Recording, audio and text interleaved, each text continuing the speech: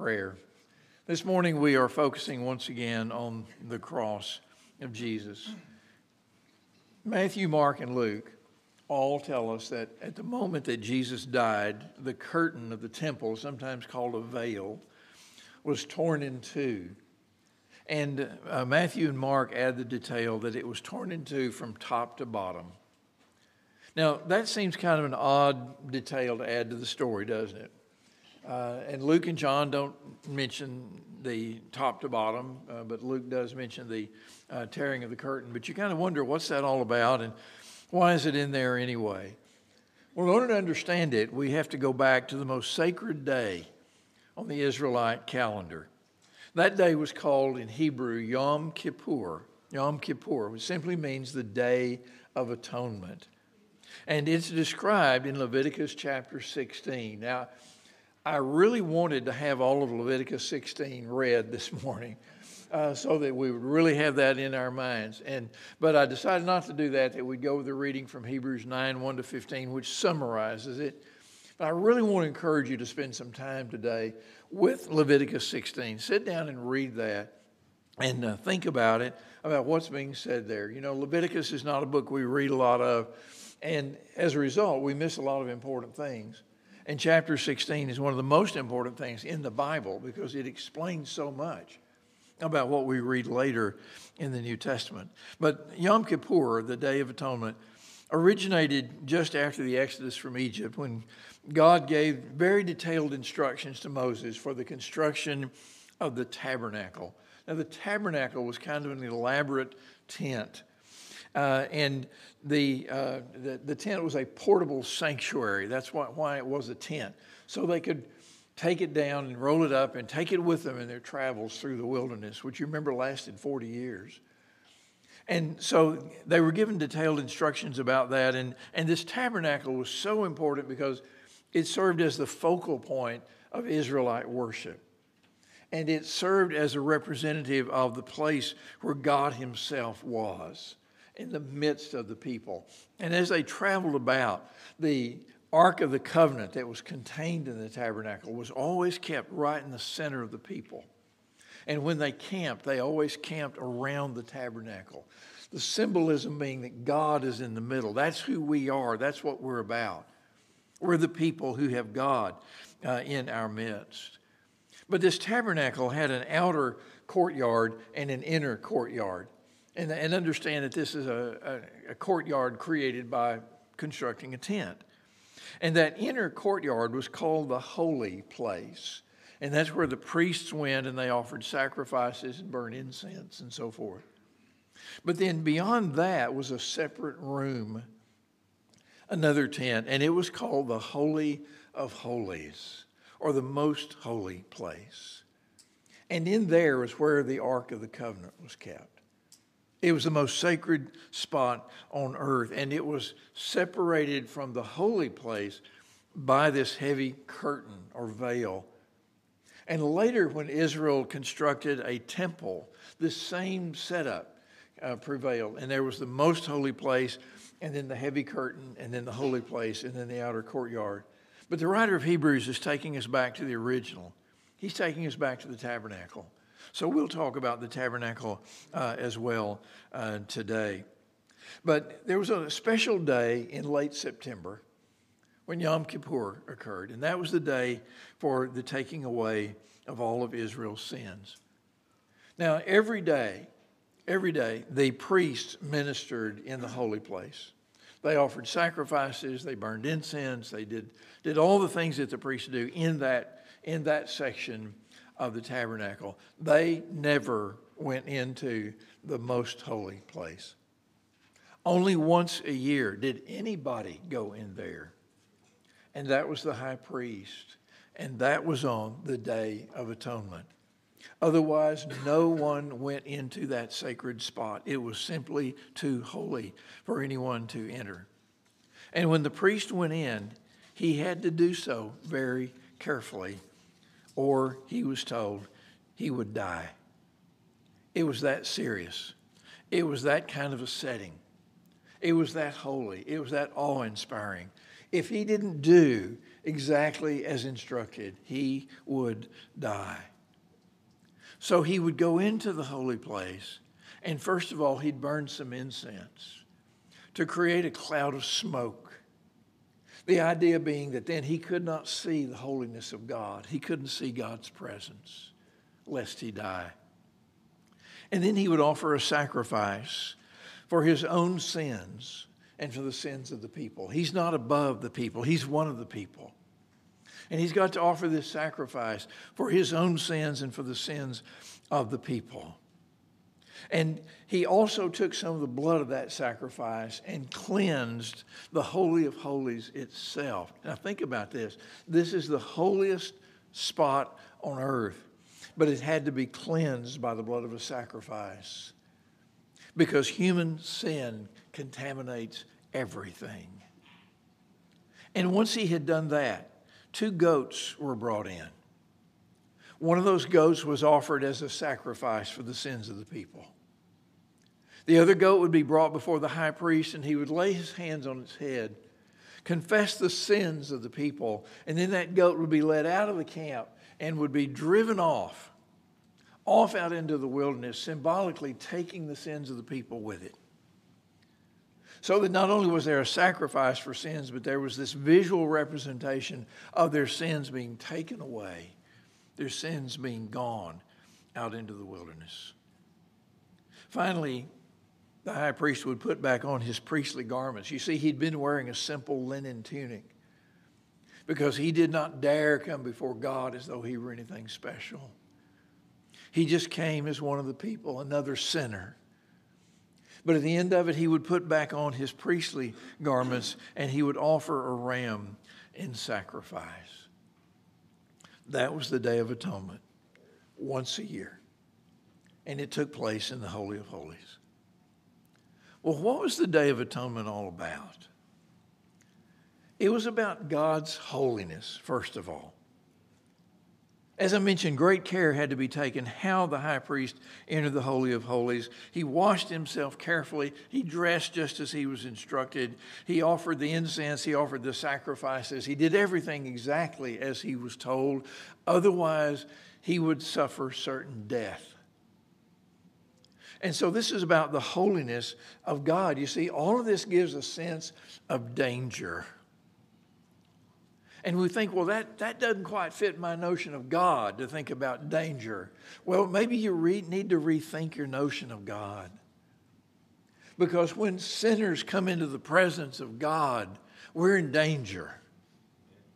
Because he is so holy and we are not. And so this whole scene was designed to remind Israel of that. And the high priest was told, you don't approach God just any old way. You don't just come in and just do your thing in any way that you want to, because he's holy and we are not. I think that's a lesson we still need today. I think sometimes we get a little too casual about our relationship with God. I think sometimes we take a lot of things for granted. And we forget that this God who loved us so much that he gave his only son is the all-holy God. And when we are in his presence, we need to be aware of that. But can you imagine how Aaron must have felt, the first high priest, as he was about to set foot into the Holy of Holies? Can you imagine the thoughts that went through his head as he knew that day was approaching? And he knew that the burden was going to be on him to go in there. That he was going to have the great privilege, yes, the high privilege of standing in the presence of God in front of the Ark of the Covenant, which symbolized the presence of God on behalf of the people. What a wonderful privilege. And yet what a great responsibility. And how he must have thought and what he must have thought about as he thought about what he would do while he was in there and exactly how he would do it. And all the people would be outside while he was in there, and they're just waiting breathlessly for one thing, to see if he comes out. Did he do what God told him to do? Have the sacrifices been accepted? Are we okay with God once again? And as they waited, they were impressed with how holy and awesome was their God. The Day of Atonement was about holiness. The Day of Atonement was also about removing sin. You see, the problem with sin is that it breaks our relationship with God. It breaks our relationship with God. The Day of Atonement was designed to bring about atonement. And if you want an easy way to remember what that's about, break it down differently. At-one-ment. We were separated from God by our sins, but through these sacrifices, they were able to achieve atonement. They were able to be at one with God again. You see, this was a gracious act on God's part. As sinful as people were, he provided a way for them to come back into his fellowship and to have fellowship with him again. He opened that door for them. And that's what all the sacrifices of the Old Testament were about. The people were able to come back into relationship with God, in spite of the fact that they were, in reality, great sinners. In Leviticus 16, and you'll see this as you read it, there are 4 different words in Hebrew for sin. 4 different words. Because the emphasis is on that reality. That's what this day is about. It's about the removal of sin. But there's the term uncleanness, transgression, iniquities, and sins. Uncleanness, transgression, iniquities, and sins. All of those things. As the people were asking God to take them away and restore their relationship with him. But you see, the point is something had to be done, or else there was no way for them to have fellowship with God or be right with God. Sin could not simply be ignored. We don't get that sometimes. I've heard people say, why doesn't God just forget about sin? Why didn't he just act like it never happened? Why didn't he do like we do sometimes when we have some kind of eruption or disruption in a relationship with somebody? We just say, okay, just forget it. Let's just go on. Why didn't God do that? Because God is holy. He is holy. And we are sinful, and sin has to be paid for. Sin has to be atoned for. It cannot simply be ignored. And that's what the Day of Atonement was about. But then the Day of Atonement was also about sacrifice. Have you ever wondered why in the Old Testament, as you read through the books of the law, why there was all that blood? Why all those goats and rams and little birds and different things were sacrificed? Why the blood sacrifices? Some people find that so repulsive that they say that had to be a holdover from some primitive form of religion. That can't really represent the real God, because God is gracious and God loves all of his creatures. And so that can't even be right. That's got to be wrong. And there are folks even today, if you go into their churches, you'll find their hymnals, and you'll find that there are no hymns in there that have any references to the blood. What can wash away my sins? And their text says, we don't know. They're turned off by the idea of the blood. And they read about all that and they say, well, that's gruesome. That's unpleasant. Yes, that's exactly the idea. The idea of all the blood sacrifices was simply this: to remind Israel over and over that sin brings death. Sin brings death. It always has. You go all the way back to the garden, and what were Adam and Eve told? In the day that you eat of it, what? You will die. You will die. Sin always brings death. And so all of those sacrifices and all that blood, yes, it was unpleasant. You know, we see the pictures in Sunday school of the priests ministering in the tabernacle or in the temple, and they always have on these spotless-looking garments, you know, and they're kind of going about looking all dignified. No, they were covered in blood much of the time, because they were offering animal after animal after animal in sacrifice. And as gross as that sounds, and as gross as it must have appeared to be, what a vivid reminder of what sin does. Sin leads to death. In the case of Israel also, those animals were valuable. It cost them something to offer those animals, and not just any animals, but the best of their animals. It cost them something. And when we sin, we always lose something of value too, and we can lose our souls, that which is of most value to us in all the world. Those animal deaths also were substitutionary.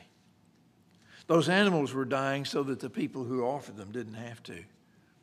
Those animals were dying to pay the price, to do the reminding that sin brings death. But that somebody had to die. Somebody had to pay the price.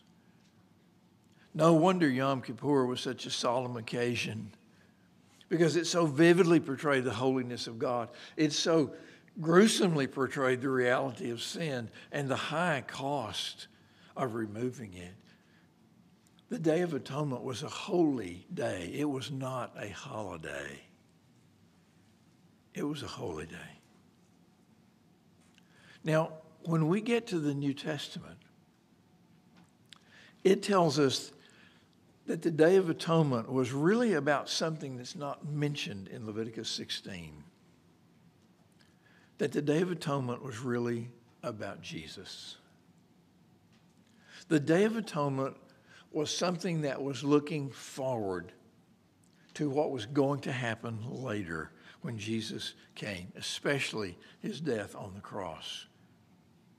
And so when we read Hebrews 9, as you heard a few minutes ago, all the elements of the Day of Atonement are pointing forward to Jesus. They're all pointing forward to Jesus. The Day of Atonement was actually only a foreshadowing of the real thing that was coming with the atonement, because the atonement brought about by the Day of Atonement was incomplete. That's what Hebrews 9 and Hebrews 10 both just emphasize over and over. They were incomplete. Look at verses 8 and 9 in Hebrews 9. There emphasizes two problems with the Day of Atonement. Number one, verse 8, referring to the fact that only the high priest could enter the Holy of Holies, and he only once a year. The writer says, by this, the Holy Spirit indicates that the way into the holy places is not yet opened. It didn't matter how many years went by and how many times the high priest went into the Holy of Holies on the Day of Atonement. The way was not yet opened. The job had never been done because only he could go in there and nobody else could go in there. And so there was still that barrier between the presence of God and the people. And the Day of Atonement could do nothing about that. And then verse 9, the other problem with it, according to this arrangement, gifts and sacrifices are offered that cannot perfect the conscience of the worshiper, but deal only with food and drink and various washings. They cannot perfect the conscience of the worshiper. They cannot touch you or me spiritually. They cannot touch us inside. They're external. They just don't ever get the job done, no matter how many of them are offered. It never happened. But look at verse 11. These great words, but when Christ appeared. But when Christ appeared. When Christ appeared, all of that changed. By his death on the cross, he changed everything. That which was only foreshadowed by the Day of Atonement finally came to full realization. He is now our great and perfect high priest. And the writer goes into great detail elsewhere in his book, telling us in Hebrews that he's not like those priests who were so many in number because they kept dying. And they had to have successors. I looked it up one time, and I think I found that there were some 86 high priests throughout the history of the people of Israel, because they just kept dying off. They were just mortal. But the writer says, but he holds his priesthood forever. because he ever lives to make intercession for us. That's what priests do. They make intercessions between God and people, and he's always alive to make intercessions for us. He is living today to make intercession for you and for me. He is our perfect high priest, and he did not enter an earthly sanctuary. He entered heaven itself. No tent, no tabernacle, no building, no room, but heaven itself, the very presence of God. And when he went in there, the blood that he offered was not the blood of bulls and goats, which cannot touch the conscience of the worshiper or take away sins. He took his own blood. Don't miss that image, folks. Jesus is both our high priest and our sacrifice. He's sacrificing himself. And he died in our place. And the effects of what he did on the cross are entirely different from what happened in the Day of Atonement. The writer says, once for all, he offered himself. It's one of his favorite expressions in the book of Hebrews, once for all. He finally got it done. The job is finally finished. It never can be repeated. It never needs to be repeated. And not just for Israel, but for all people of all times, including today. We've got a hymn in our books. I thought about having it sung this morning, but there were just so many great ones. His grace reaches me. His grace reaches me and will last through eternity. His grace reaches even down to you and to me. No matter what our sins might be, his grace reaches us because he died once for all. In Hebrews 9, verse 15, he says, therefore, he's the mediator of a new covenant. He's created an entirely new system here, a new covenant, so that those who are called may receive the promised eternal inheritance, since a death has occurred that redeems them from the transgressions committed under the first covenant. Have you ever heard somebody ask, well, what happened to Abraham and Isaac and Jacob and all those people? If they lived and died before Jesus came and his death on the cross, they're covered by the blood of Christ. That's what Hebrews 9:15 says. It says that the blood of Jesus flows backward and forward. It goes back to cover those who were faithful to God under that first covenant, as well as to those who for all time will be redeemed by the blood of the Lamb and the second covenant. His grace reaches not just me, his grace reaches them. And they are redeemed by the blood of Jesus, just as you and I are redeemed by the blood of Jesus. And our sins are completely and actually taken away, the writer says, not just symbolically taken away. Notice in chapter 9, verse 14, when he says, how much more? If the blood of bulls and goats is effective for even this temporary removal of sin, how much more with the blood of Jesus bring about the complete and eternal removal of sin? What a wonderful thought that our sins are taken completely away, not just symbolically. I mentioned that in the Day of Atonement, the ceremony, they brought in the two goats, and the one was sacrificed, and the other one had the priest's hands laid on it, confessed the sins of the people, and they took it out, and he escaped into the wilderness. That's the origin of our term scapegoat, in case you didn't know it. That's the goat that escaped. That's the goat that got away. But you see, that was symbolic. People's sins weren't really on the head of that goat. That goat running off out in the wilderness, that didn't cleanse anybody.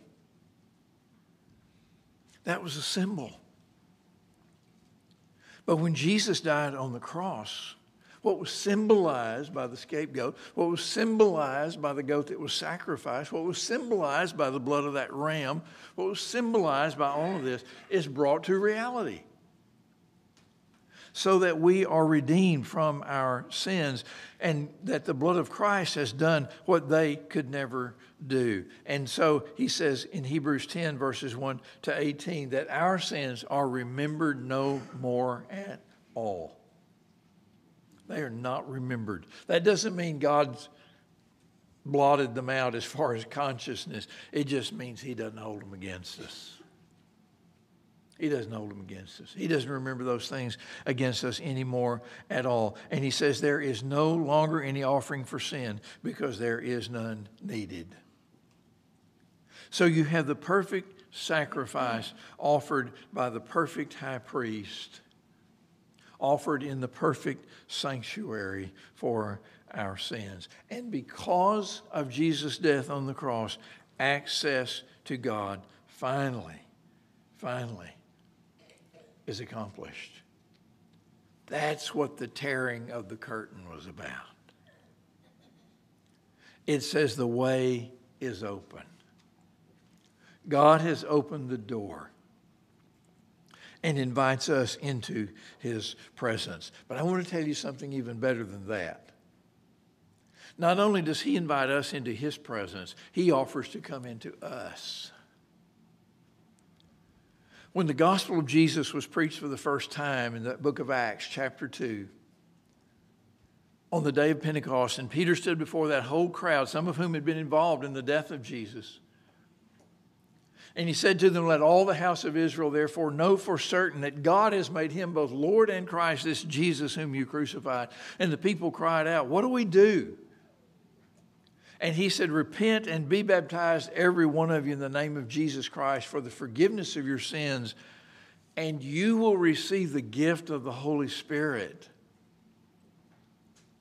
And sometimes we emphasize the first part of that and not enough on the last part of it. Repent and be baptized for the forgiveness of your sins. What a wonderful thing. That's what is accomplished by the death of Jesus. But also you'll receive the gift of God's Spirit within you. God's Spirit living within it. Can you imagine that? Before there was a veil saying you can't come in here. Now God says, "I will come into you and dwell with you forever." To some Christians in Corinth who hadn't gotten rid of their immoral ways, Paul wrote, "Do you not know that your body is a temple of the Holy Spirit within you, whom you have from God? You are not your own. You were bought with a price. So glorify God in your body." Your body is a temple of the Spirit of God. A temple of the Spirit of God. That's why when Jesus died on the cross, the curtain was torn in two from top to bottom. Access is finally and fully granted. There are no more obstacles between us and him, except this one.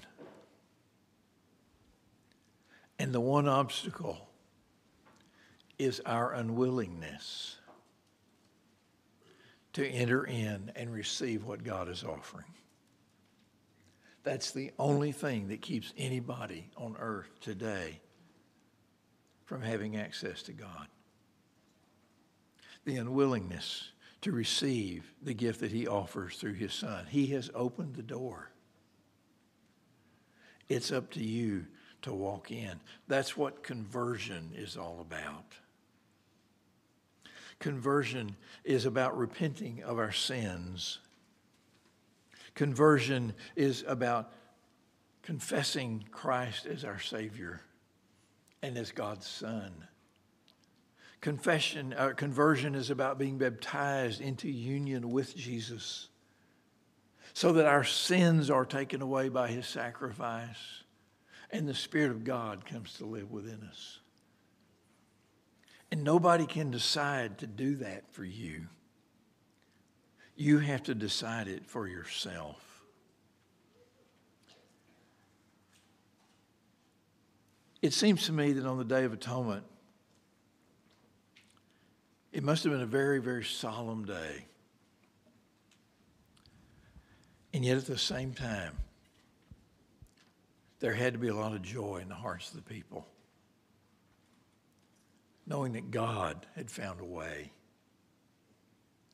to admit them into his presence and back into fellowship with him. And every time we think about the death of Jesus on the cross, I think we should have that same blend. I think we should be solemnly sorrowful that Jesus had to die for our sins. That we are so weak and helpless that it took his death to take them away. But deeply joyful that God made a way. God has made that way for you. It's up to you to walk through the door. If you're ready to do it now, come and tell us while we stand and sing. What can wash away my sin? Nothing but the